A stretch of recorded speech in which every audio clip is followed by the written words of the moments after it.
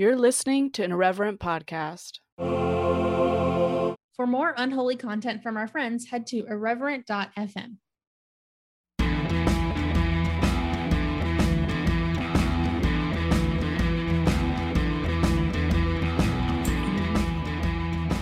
Hey friends, welcome back, or for the first time. I keep saying welcome back. I don't know your life. But anyways, I'm Josie. Oh, and this is the Speaking of Church podcast. Oh my gosh. It's fine. I'm Josie. And I'm Spencer.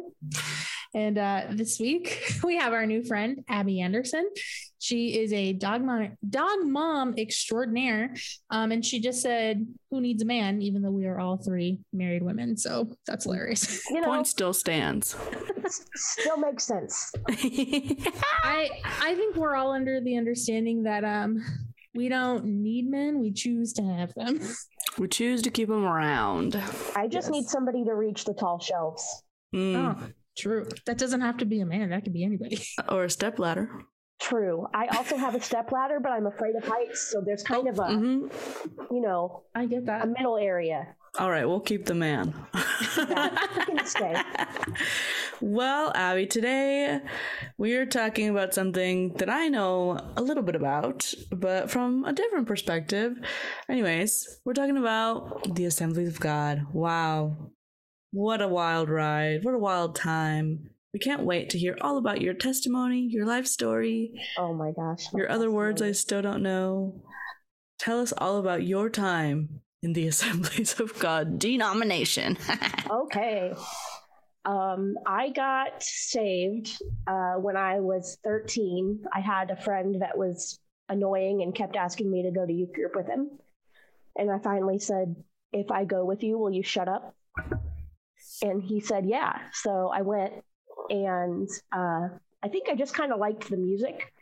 I don't know that I really equated it with God at that point, but something must have happened because apparently, I stayed and I got saved. I don't really remember if there was a certain moment that I was like, I need this, but it just felt like home. But it was it's a very interesting time when you grow up and nobody else in your family is a Christian, and then all of a sudden you're just thrown into a Pentecostal church. Mm-hmm. I was taken in by a bunch of Pentecostal old ladies, and they did this thing during mornings on before church service on Sundays that we had a prayer room an hour before service, and they would just scream and holler, and you could hear them throughout the whole church. So that's the kind of experience from knowing nothing to just wabam spirit-filled old ladies. It was crazy. And then all the conventions and camps. And did you do fine arts? Do you know what fine arts is? No, I didn't. What is that? It is I guess the only secular correlation I could make to it is kind of like how in 4-H they do you can make speeches and certain things and do art, but we did these things called human videos where you're kind of acting out a song. I feel like lots of videos have humans in them. They do. Was that a the Lifehouse skit? Isn't that a human video? Okay. Oh yeah, gosh. Great. I was Satan. I'm not jealous of being Satan, but kind of, because our youth group did that and I wanted to be in it so bad. And to this day we joke, my friend that played the alcoholic in that in that little human thing. Yeah, to this day she's like, who would have known that it was just a precursor of what was actually going to happen in my life? You never know. Yeah, I was Satan, and I have a twin sister, and it was always her, and then my friend Eric were Jesus and the main character. Yes. So my sister was the main character. But we had human videos, and then we did a huge puppet team. where like the puppets would sing songs and there was like a stage and you had signs and you held them up at different points during the song. It was all very involved. Yeah, I did that one. Yeah. It was fun. We ended up going to nationals for that one in like 2017, which was a whole nother insane experience. It was the National Youth Convention of the Assemblies of God also. So just, it used to be the RCA Dome in Indianapolis, which is now Lucas Oil Stadium. It was in a place like that. Like, it was that big. So, you know, just a lot of really excitable, hormonal teenagers being emotionally manipulated by old white men. Was there lots of lights and smoke? Of course. Yeah. I mean, did you really go to a convention if there was not like a fog machine? Yeah, there was one that I went to, was like our high school camp was more like a convention. And one year they had like, you know, those like paper bracelets, like when you go to a concert you may have. So they're, you know, those are pretty strong. Like you can't just rip it. They put those. So at like the morning service, all of us got 2 of those, one for each arm. And on the inside where no one can see, we were supposed to write what we were struggling with, you know? Oh God. And then that night during the main service, that was when it really got emotional. Our youth leaders put one in between them and they were supposed to be like chains, like you're chained to your sin.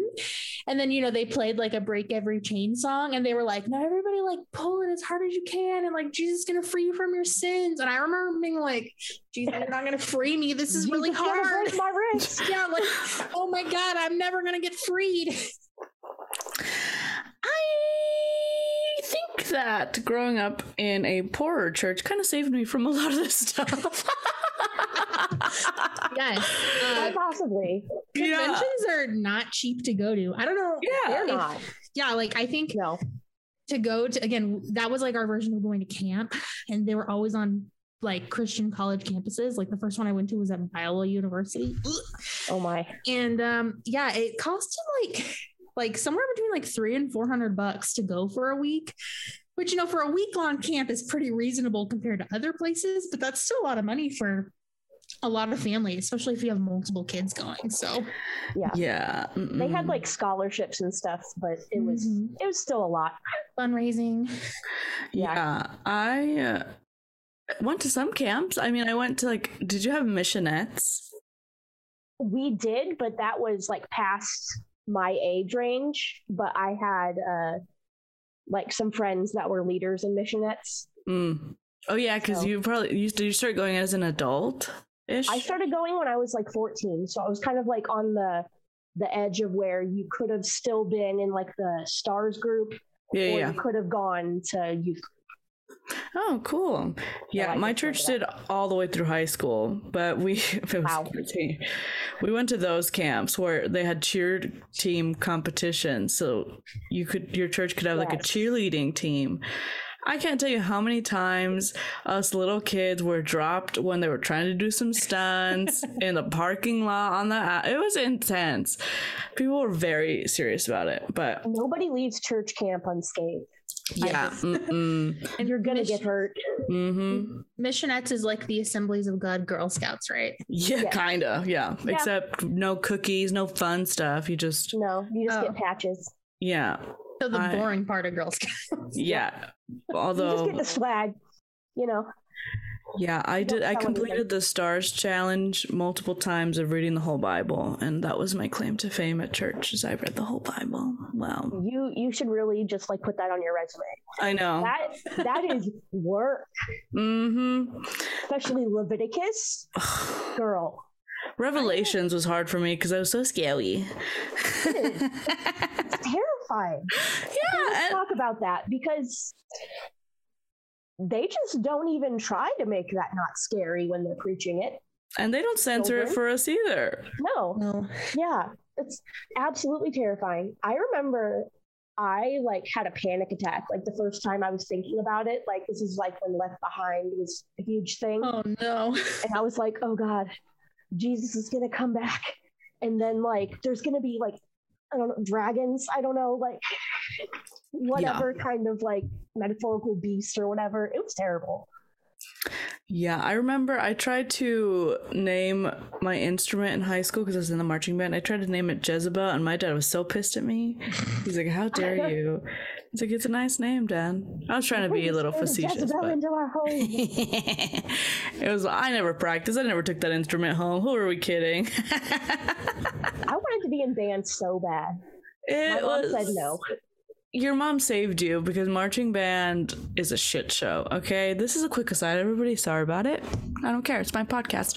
Marching band sucked because you had to be at rehearsal all the time. People think it's easy, but it's really hard to walk really fast in a way where you're not bouncing. So you have to like tighten your core and you have to move your feet all weird and play at the same time. And then so you have to like have your music memorized. You have to be able to have enough breath to play the fucking instrument, and you have to move really fast. It's too hard. I didn't play. I just didn't play. I played like every other bar or something like that because like you're asking too much of me. And just like move your fingers. And my instrument was heavy. I also had to hold the thing. No, it was too much. But anyways, aside over. Thank you all for putting up with that. How did you get out? Like, what was that process like? Oh God. Okay. I feel like I've been like progressively kind of pulling myself away, probably starting when I was like 20, just because I mean, there's a lot of people in the church that they do things and they claim to be Christians, and you just can't equate that with like if somebody's being an absolute jerk, you know, to them loving Jesus and we're supposed to act like Jesus, so is Jesus a jerk, you know, that kind of thing. It was just, I just kind of, for some reason, started seeing them as like real people, which sounds dumb, but like when you're like, you get saved and you're young, you're like, we're different, we are new, but I'm like, they're the same and they're hurting me because they're being like rude. And we had a youth leader at the time who was, you know, he had just gotten married. Him and his wife were very young, probably shouldn't have been put in that position. But it was kind of like dealing with your high school mean girl when I was dealing with her. And that just kind of helped kick me out the door. I tried to go to other churches, but I just never really felt like the release, I guess you'd say, to just go ahead and do that. But so I kind of just kept it to myself as far as like my doubts and things like that, because, you know, if you bring it up during like prayer time, they're going to be like, oh God, let's pray for you. You know, the Lord will, you know, make you stay. But I ended up moving out of state. So when I was 20, I moved to Indiana, where my husband was living. And so that, honestly, once I was on my own, I just really, my desire to like go and read my Bible every day and deal with people's shit tanked so hard. And it just got to the point where I think even before, well, when we were married, my husband would like kind of get upset with me sometimes because I didn't always want to go, and he always did because that's how he was raised. And so for a while I felt like I was corrupting him. But it just got to the point where I was like, Jesus, if these are your people, I'm going to stay at home. Cool. Yeah, I mean, wow, what a relatable experience. Lots of us, I feel like there's plenty of people who only get out when they can move away, you know? because otherwise they keep trying to suck you back in, keep texting you, keep calling you, but once you're in a different state, they tend to leave you alone. It becomes your whole life because I mean, you're there for youth group, you're there on Sundays, all your friends are there. Like, so if you wanted to leave, you would be basically just like leaving all your friends and all your like extracurricular type activities. Yeah. So that's a big leap to make, you know, when you're not totally 100% sure. Yeah. Did you grow up in a small town? I grew up in, I don't know if I'd call it a small town. It was definitely suburban. We didn't have a mall. You had to go across the river to go to the mall. But I'd say it was fairly small. Because I feel like that could also play a huge factor in it. Because the smaller your town, the harder it is to like change your rhythms because people really start talking. Yeah, there was a lot of people we had maybe like a 200, 300 people size church. So pretty much everywhere you went, like you would see somebody, you know, and I just didn't want to be seen as bad, I guess, you know? Yeah, I mean, especially in a context where we're always told that we were born bad. We're bad unless we are at the church. So leaving said church then just automatically makes you bad. Yeah. At least to them. That was another thing that was hard to deal with because they do really, I mean, when they're trying to evangelize, they really make that separation very clear. And so it's hard to think of that and not think of yourself in that, you know, bad lighting, I guess. Yeah, I had a lot of friends that, you know, left the church after moving because of that. Like they went to, you know, like the private Christian school that was like associated with the church. And then they went to like public high school. But again, all of their friends like went from that private school to the high school and they still went to youth group or Bible study, you know, all of that. And so like you said, like that was their whole life. Like their friends were there. They did, you know, they played like in the youth band or did whatever, like all of their extracurriculars and things like that. Or again, even if they did like a sport at school, 9 times out of 10, somebody on that team was going to be from church too. So it was just one of those things of that was your whole life. And then, you know, they move away.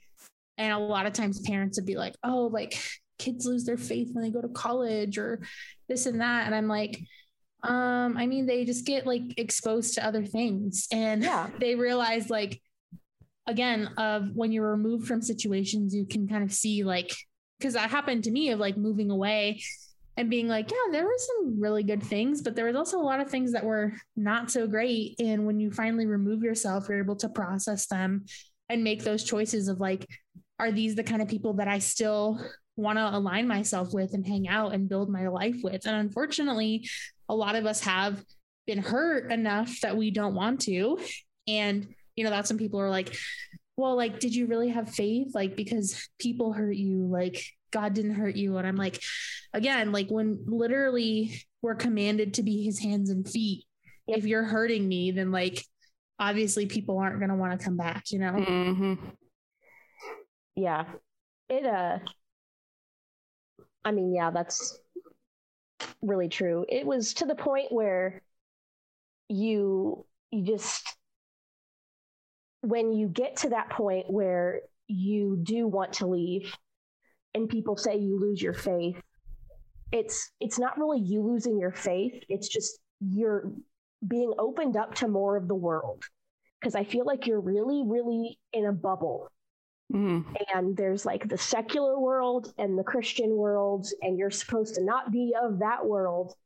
And so I feel like they view that like, oh, they've got their like claws in you because you like went to a bar and had a beer. Like, oh God, no. Like, and that just always seemed so stupid to me. Yeah. Was your church anti-drinking? Yes. I've always wondered if that was an AG thing or just my church thing. I think a lot of churches are like that. even in the sense of like the church that I grew up in, like, I don't know if it would be anti-drinking in the sense of like, they weren't like, you cannot drink like from the pulpit, but like nobody ever talked about it. Like for sure, like knew, like, cause my youth pastor would talk about like him and his wife being sober and like being proud of that. Yeah. And so, and like having those conversations with adults of just being like, yeah, we don't drink because we don't think it's like the right thing to do. And so, yeah, I think it was one of those, they probably didn't preach it from the pulpit because they wanted people to come and they didn't want people to like be steered away by that. But it was definitely the, like, if you're in the in crowd, then like, you're not doing that. There would definitely be a few raised eyebrows and some scandalized old ladies.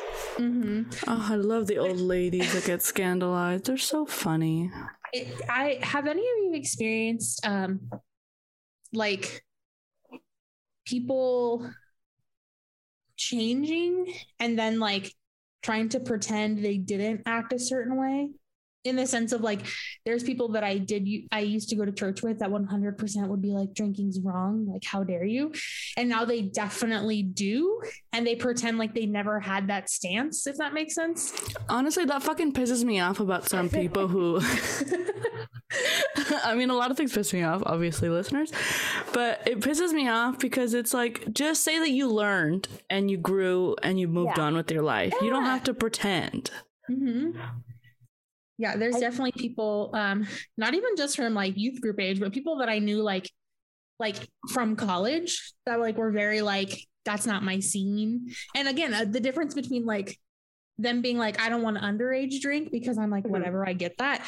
But people, even after we were old enough, being like, that's not my scene. And now like on Instagram, like they're like out to dinner with my spouse and like are clearly drinking. And I'm like, what happened? Like, they got married. I've noticed that people get married and they start drinking. You're married. That's true. Now that I'm married, I can do whatever I want. Again, I'm not saying it's bad. Like, I'm glad like you're living your life. Like, you should enjoy that. But again, it's just weird to be like, why are you pretending? Like exactly what Josie said, like, just say like, hey, I grew, I have a new thought. And I'd be like, cool. But they are very much like, I was never like that. What do you mean? And I'm like, are you kidding me right now? You used to. I was always fine with this. I just didn't want to say anything. Yeah, like you used to. I was like, we can go to Applebee's and you give me a weird look. Like, are you kidding me? Yeah, they had those dollar margaritas. Of course, you were gonna drink at Applebee's. Come on. I don't know if I'd still drink a dollar margarita at Applebee's. Why? Okay. They're questionable at best. Yes, I don't think I would drink a dollar margarita from Applebee's today, but 21-year-old Spencer in college. It's not advisable at your current state. Well, that's true okay, too. Yes, I'm not drinking out now. I just meant like in general. I need to hear why. I love dollar drinks at Applebee's. The number one thing I've had a friend that worked there. Oh no, and it's very much the like. They pour the whole bottle into a 5-gallon bucket and then a bunch of just sugar water. And so she's like, it's $1 for a reason. Like, if you think you're getting, she's like, if you think you're getting lit, it's literally 100%. You're either the lightest lightweight or the placebo effect. Well, I'm 100% a lightweight. This is why I like the Applebee's dollar margaritas. There's just something about it being in a bucket that I can't do. Yes, a like 5-gallon bucket with a little spigot. They're just like, psh. Yeah, that's just, nope. I'm from the hood. I can drink anything.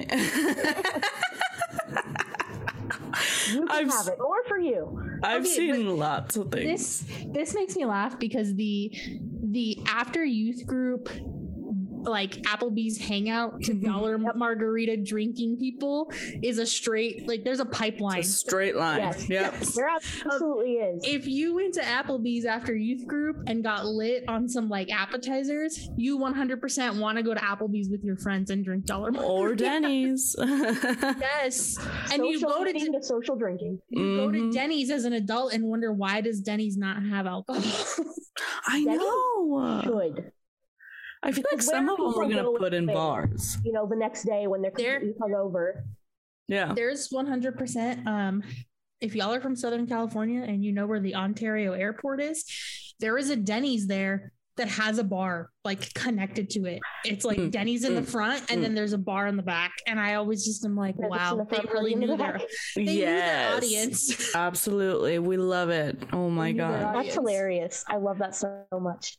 Speaking of pipelines, I'm curious because I had a very different experience with purity culture in the AG.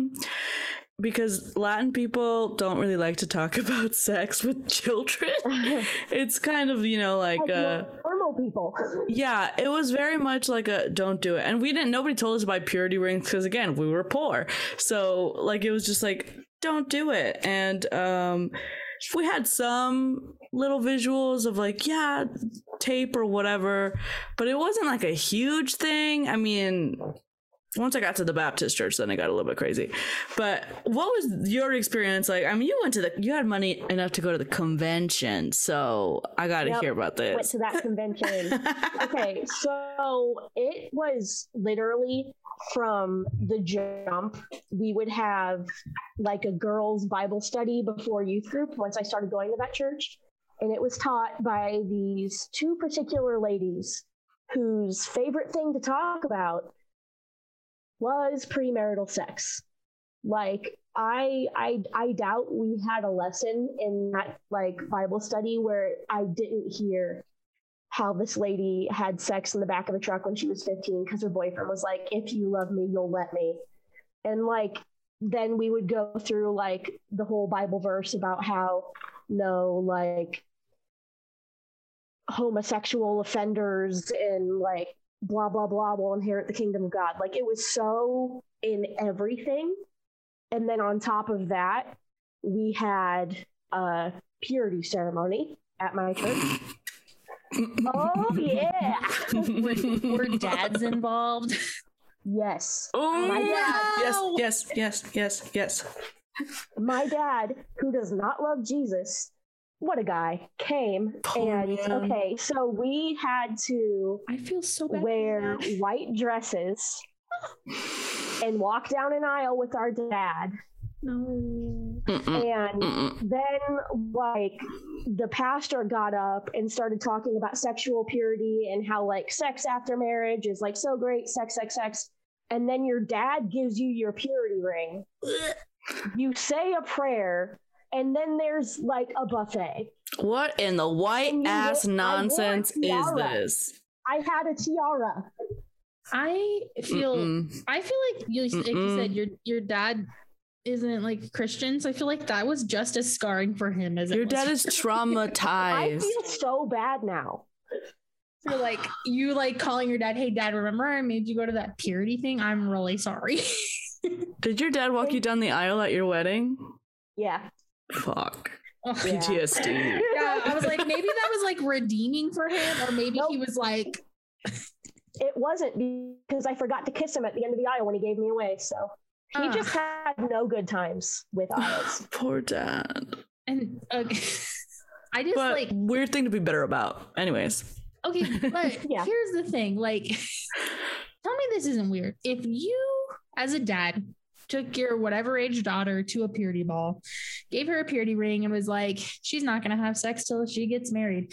And then on her wedding day, you have to walk her down the aisle to a man and like give her to this man. And you were literally being like, here you go. Here's who you're going to have sex with. Did he snatch that ring back? Like, please tell me that's not like, again, like, that's traumatic. Like that must be traumatic for dads. Like what? Let's fucking talk about the wedding day. Okay. So I, this whole time, during were you a good girl? Church, I was wow. So good that I had no fucking idea what I was doing the night of my wedding, guys. It was like a weird team building experience. No. A weird team building experience. No. But they like all day, I was like, everybody knows I have to have sex tonight. Oh God, I have to have sex. I was like freaking out about it. Like people were doing the dollar dance with me and I was like, they know I'm having sex. I have to have sex. Like it was so freaking traumatizing. And I was so paranoid about people knowing. And then I was like, well, the wedding has to get done at this time because if it's not dark, I can't have sex if it's not dark outside. I don't know. It was fucked. But it's fucked.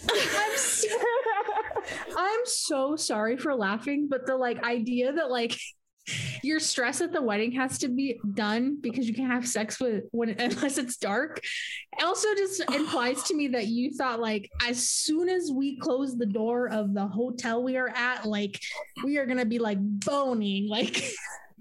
And let me tell you what actually happened. I'm ready. Okay, so I'm in this dress. Okay, it's a corset back. I can't get out of it myself, but I'm a good Christian girl and I do not want to be like unholy or anything. So I step into the bathroom and I crack the door like just enough for him to like undo the corset back and then slam it in his face, take like the world's longest shower. And like in the shower, I'm freaking out. I'm like, oh God, I need to stall. Hey, are you hungry? We should order a pizza. So we ordered a pizza. And then we went through like, by the way, I shampooed my hair like twice in there too, like just to like really, waste time. Really taking your time there. Yep. Making it count. And then we went through every single one of our wedding cards and like counted all our money. And then when we were done with our pizza, we were just sitting there fucking terrified. Poor babies. Because they're all you ever hear is that it's bad, and then all of a sudden it's good, and you're just supposed to be like, woohoo, like and a switch. And nobody even gives you directions, like. No. Yeah, because you can't watch porn, you can't look at sex books, you can't like Google positions. I had one lady that gave me a book called The Marriage Bed, which also has like a website, and it was somewhat helpful, but in a way that like you're like, I'm gonna learn how to ski, and then you read a book about skiing, like it's not really that helpful. This is okay. So there were diagrams, guys. Yes. This is like so if y'all have been listening, we had an episode with our friend Amber talking about how ladies at her church tried to throw her like a little like sex brunch. Party? Yeah, like basically a sex party of like ladies from the church being like, let me tell you about the wedding night so this doesn't happen. And like at first, like when Amber's telling me this, I'm like, this is really creepy. And now I'm like, damn, Abby, how come none of these ladies at your church throw you a party? Right? I would have loved some like a pep talk or something. Yes, and that's come the on. thing too. It didn't have to be old ladies. Like Amber was like, yeah, it was an older lady, but she was saying how like her daughter and her daughter's friends would like take me to lunch and have a conversation. And like for Amber, she's like, well, that's weird. But I feel like someone like you, that would actually have been beneficial. Well, and also we got married at 22. So like none of our friends were married. So you couldn't call up your girlfriend? Yeah, no. Be like, what did you do? If I wanted to talk to somebody, I would have had to like call up some of my friends that, had sinned and had sex before marriage, but I'm not allowed to do that because you can't ask them for advice. Yeah, can't. It didn't count. I'm so stressed for you right now. Yeah, it was woo. I want to throw you a redo wedding reception so you can enjoy it without without freaking out about sex. Yeah, because when you're talking about the dollar dance, like I just think about like who did I dance with during the dollar dance? Like my family, literally like my husband and I worked at the same company when we got married. So like our boss danced with me, and I didn't have to deal with the because my husband and I were living together. Like nobody in that room thought we were going to be doing anything for the first time. And so I did not have to deal with any of this, oh my God, and again, my dad drove me to our hotel. And I feel like if I was a virgin, that would have been really weird. My dad driving into my hotel. But for me, it was my husband is a little drunk. I'm in a dress. I can't drive. My dad's sober. He's going to just take me whatever. It's not a big deal. Oh my gosh, I can't right now. Okay, so you have your little fucking purity debutante ball or whatever. Yep. How old were you?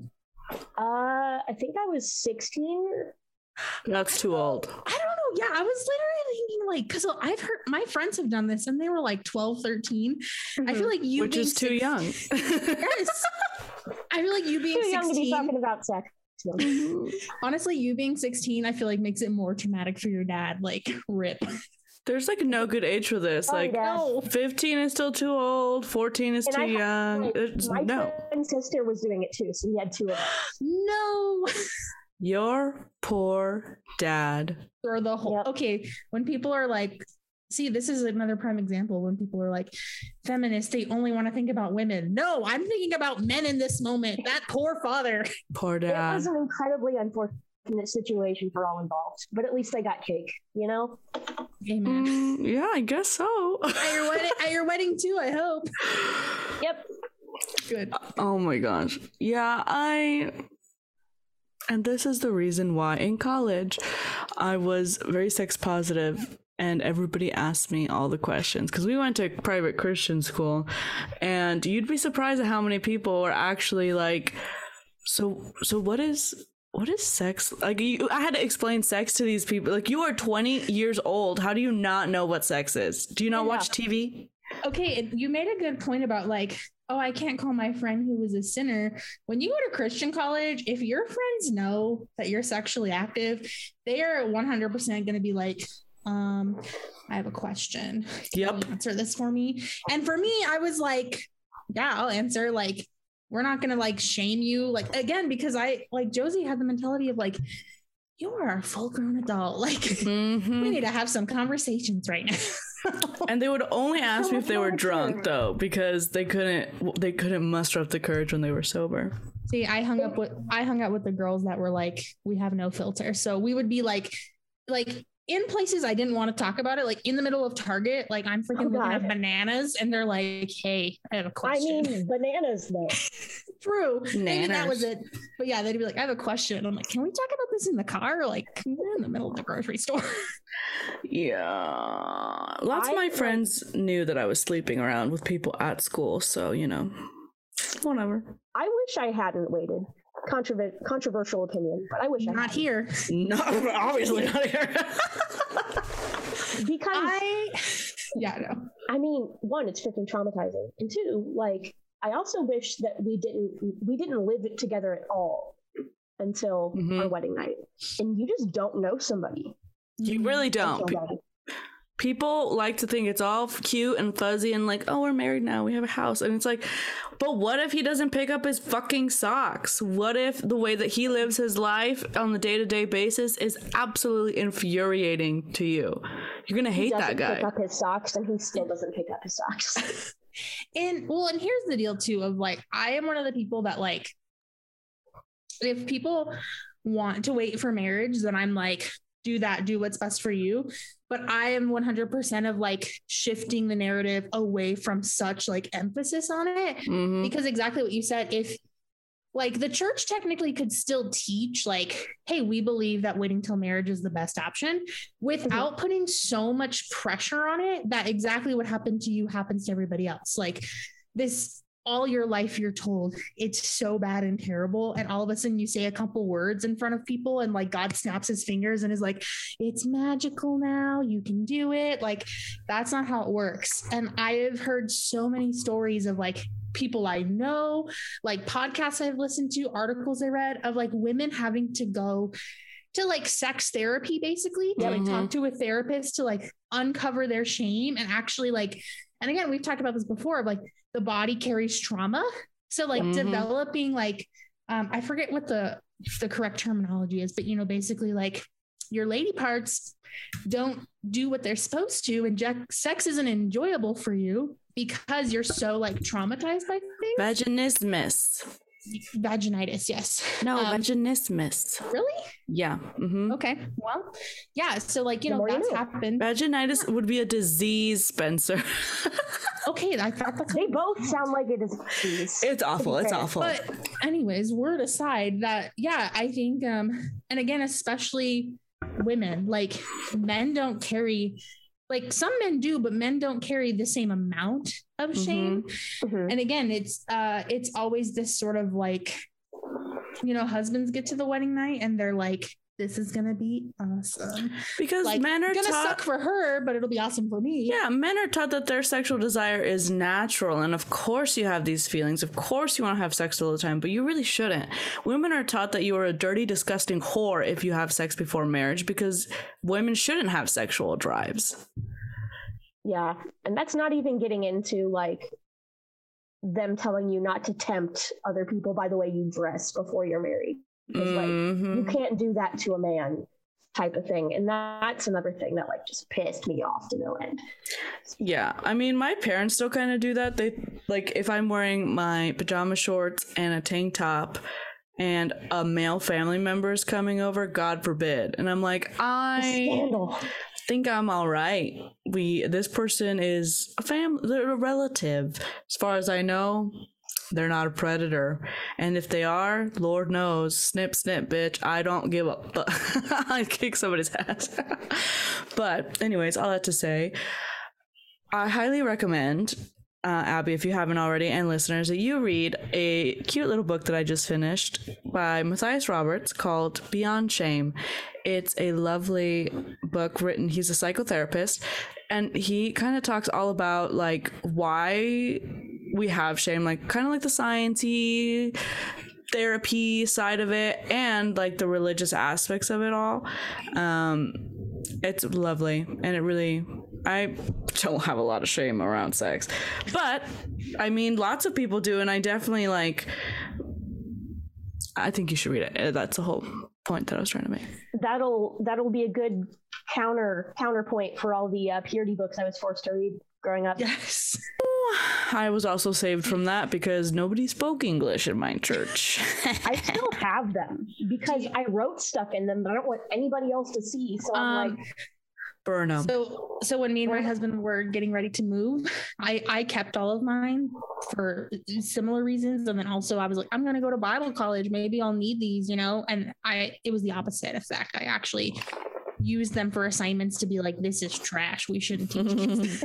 But before we moved, my husband and I actually burned them. And it was very freeing to do it with my husband, who has always been very like reassuring to me because I carried so much shame of like, oh my God, I've been with other people and you never have. And he was like, I don't care. Like if anybody has made you feel like, and again, like for him to be like, I am choosing you for you as a human being, like your personality, like all this stuff like has nothing to do with like those choices you've made.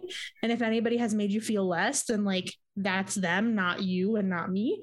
And so, yeah, we burned them and it was very therapeutic. So I think you and your husband might enjoy that. I think I need to have a weenie roast. Ooh, yes. Weenie roast. Appropriately named. Appropriate. Is there a book in particular that like sticks out to you? Because there's one that I like hate more than all the others. Oh gosh. I mean, I had like a lot of them. The two that I still have, my dog is crying. The two that I still have are one by Elizabeth Elliot called Passion and Purity. And then there was one by, actually I don't remember, but it's called And the Bride Wore White. Oh my fucking those both Jesus. sound terrible. Yeah. They were both winners. Winners. But they were both along the lines of like, you know, if you do this before marriage, you are faulty. And if you're a virgin when you get married, then you're a prize for your husband. And I'm like, no. I ain't no prize. Person. Okay, I just looked it up. The Bride Wore White is by Dana Gresh, and yeah, there's a lot of things she's written that we don't stand. Like Dana, what the fuck? She wrote Secret Keeper Girls, which is like, what is that? So Secret Keeper Girls is like keeping like femininity a secret. So like dressing modestly and like saving the best parts of yourself for your husband and for God, because like femininity is like a gift and has to be kept a secret. And like in the books would like there was like diagrams of like, you need to bend over because if your shirt looks like this or your pants look like this, then you're not allowed to wear that. And like, is it worship appropriate if you raise your arms in the air to yes. Oh, you see your tummy? Nope. burn it. And they actually she actually changed the name of Secret Keeper Girls because a lot of women were coming forward and saying that the name and like the whole like keeping femininity a secret and all of this actually like caused them to like hide their abuse because they thought it was their fault, because it was always like it has to be kept a secret. So now it's called True Girl or something like that. Because that makes it better. Yeah, I Still don't know. bullshit. Anyways, we don't stand her. So her books are terrible. The one that I hated the most was it was for boys and girls. It was called Dateable. Oh God, no. It was written by a man and a woman. I had that one. And do you remember the car? Like like holding hands is like rubbing your hand across a new car's paint job. And then like kissing is sitting in the front seat and like touching the wheel. Making out is putting it in gas and like going a little too fast. And then like basically it all led up to like if you have premarital sex, like you totaled this brand new car. Oh my God. You'll never get the value back. Car now. Yes, like you'll never get the value back. Like you're trash. Like you may run again, but you'll never be the same. And I was like, what? How about we stop comparing people to objects? Yes. Right? No, that whole book. And the weird thing about the book was it had like in the margins, it was supposed to look like a teenager had doodled in it. Mm-hmm. So there was quotes about like, if you dress like a piece of meat, you'll get thrown on the barbecue. And on that page were like a bunch of little hamburgers. And I remember being like, what the actual hell am I reading right now? Like, are you kidding me? I am so grateful to be first generation. Yeah, again, and these are the kind of books that like, you know, they were given to me for a small group or like Dateable. I think I was like at the Christian bookstore, like with my aunt, and she was like, this looks fun. And I was like, okay, like, why not? And it was not fun. Yeah. I definitely interesting initially until you open it. Mm-hmm. Yeah, I'm gonna not even think about these books ever again. Instead, another book suggestion. I'm back into reading, everybody. So I recommend Brenda Marie Davies' On Her Knees instead. Great book.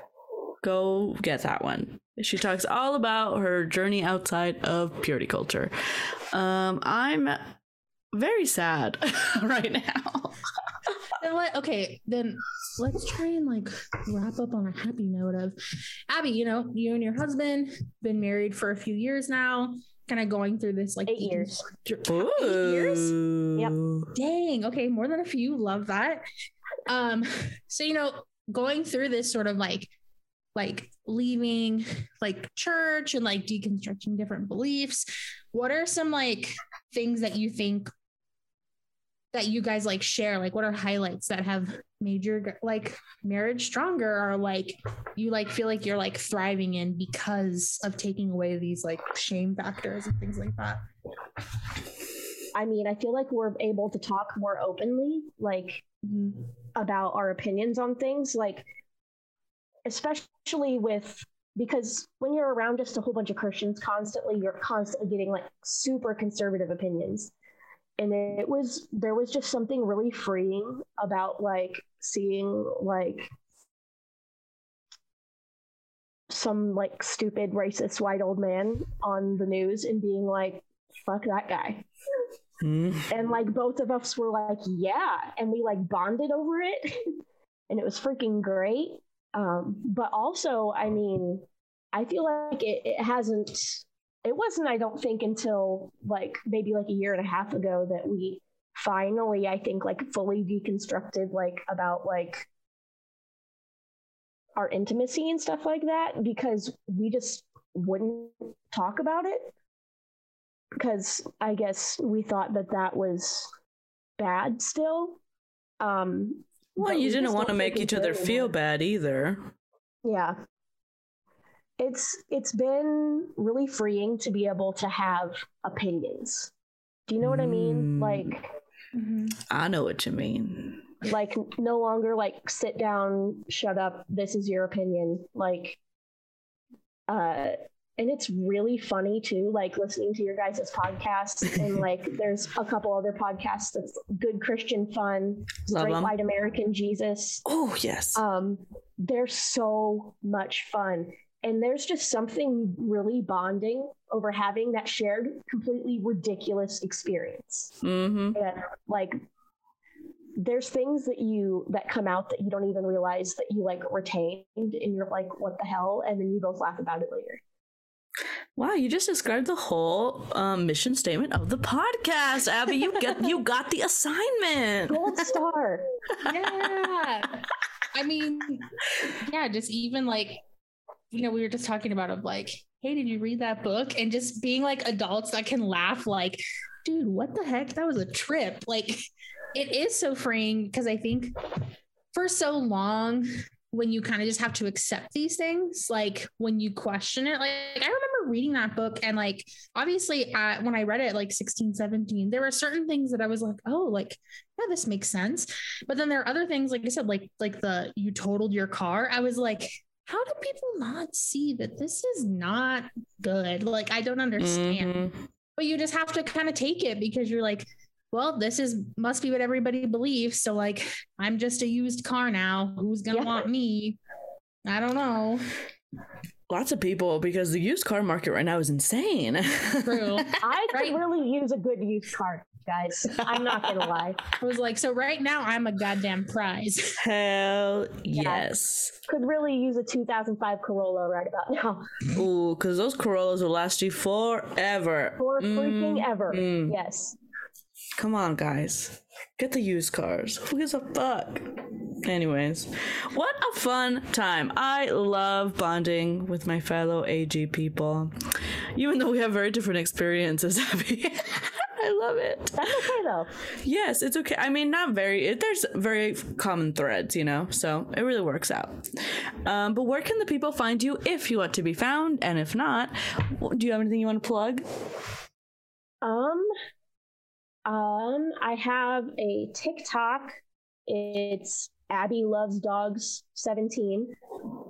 I don't think I have anything I want to plug. I don't really do anything that exciting. I'm a dog walker, so if you live around my area and you have a dog you need walked, hit me up, but that's about it. That is the perfect plug, Abby. Come on, we got to get you those dogs. Let's get it. We love more it. Dogs. I need more dogs. And more TikTok followers. You should really get in on that dog TikTok.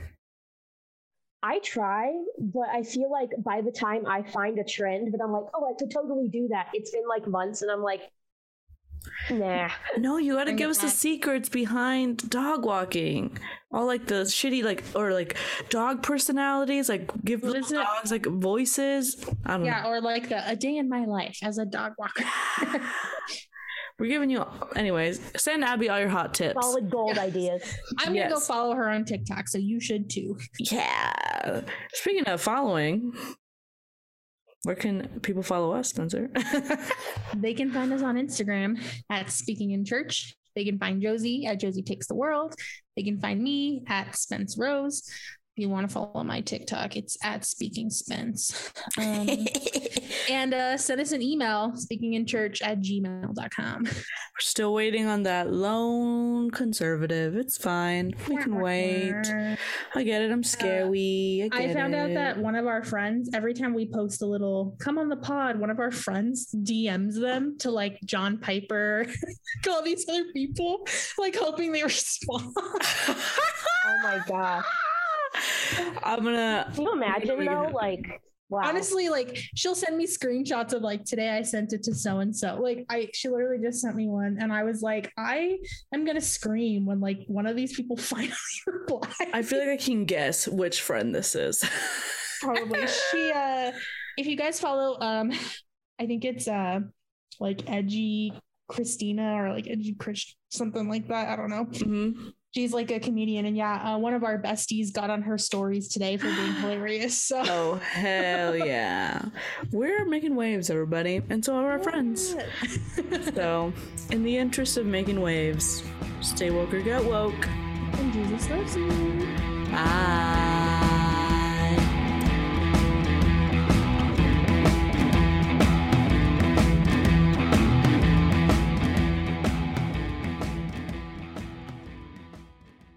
This has been an Irreverent Media podcast.